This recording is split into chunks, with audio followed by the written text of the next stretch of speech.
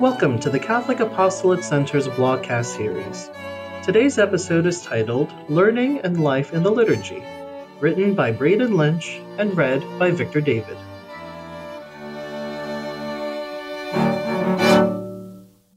The Church has organized the liturgy, seasons, feasts, readings, prayers, sacramental rites, etc., in a way to instruct the faithful, helping them to enter more deeply into the mysteries of the faith present within the sacraments.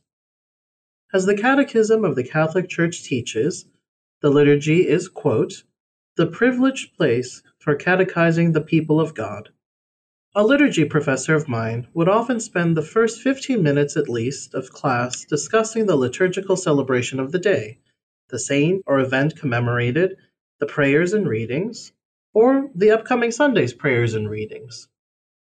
This professor would even point out to us how the names and titles of certain celebrations are a source of instruction for the people of God. Yesterday, August 29th, we celebrated the memorial of the Passion of St. John the Baptist. The deaths of all martyrs can be spoken of as a passion, but there are only two passions which are given that title in the Church's liturgical calendar: John the Baptist and Jesus Christ. Why? We can first consider that these deaths are the only passions recorded in the Gospel accounts. Also, we should take note of how the death of John the Baptist prefigures the death of Christ. As John led others to follow Jesus and proclaim the truth without fear, even to a high-ranking official, he was arrested and put in prison. Jesus was arrested on account of the gospel message he taught and the works he performed, which challenged and called out the religious leaders of the time.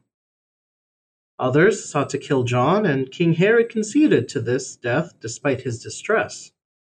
The religious leaders sought the death of Jesus, and Pontius Pilate conceded to this death despite finding the man innocent.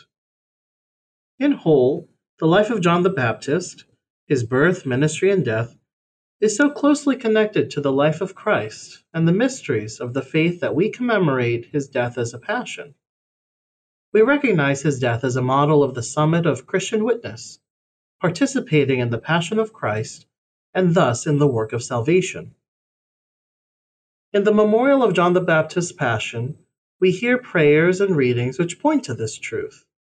This can be seen if we reflect upon the collect, or opening prayer, of this feast. O God, who willed that St. John the Baptist should go ahead of your Son, both in his birth and in his death, grant that, as he died a martyr for truth and justice, we too may fight hard for the confession of what you teach.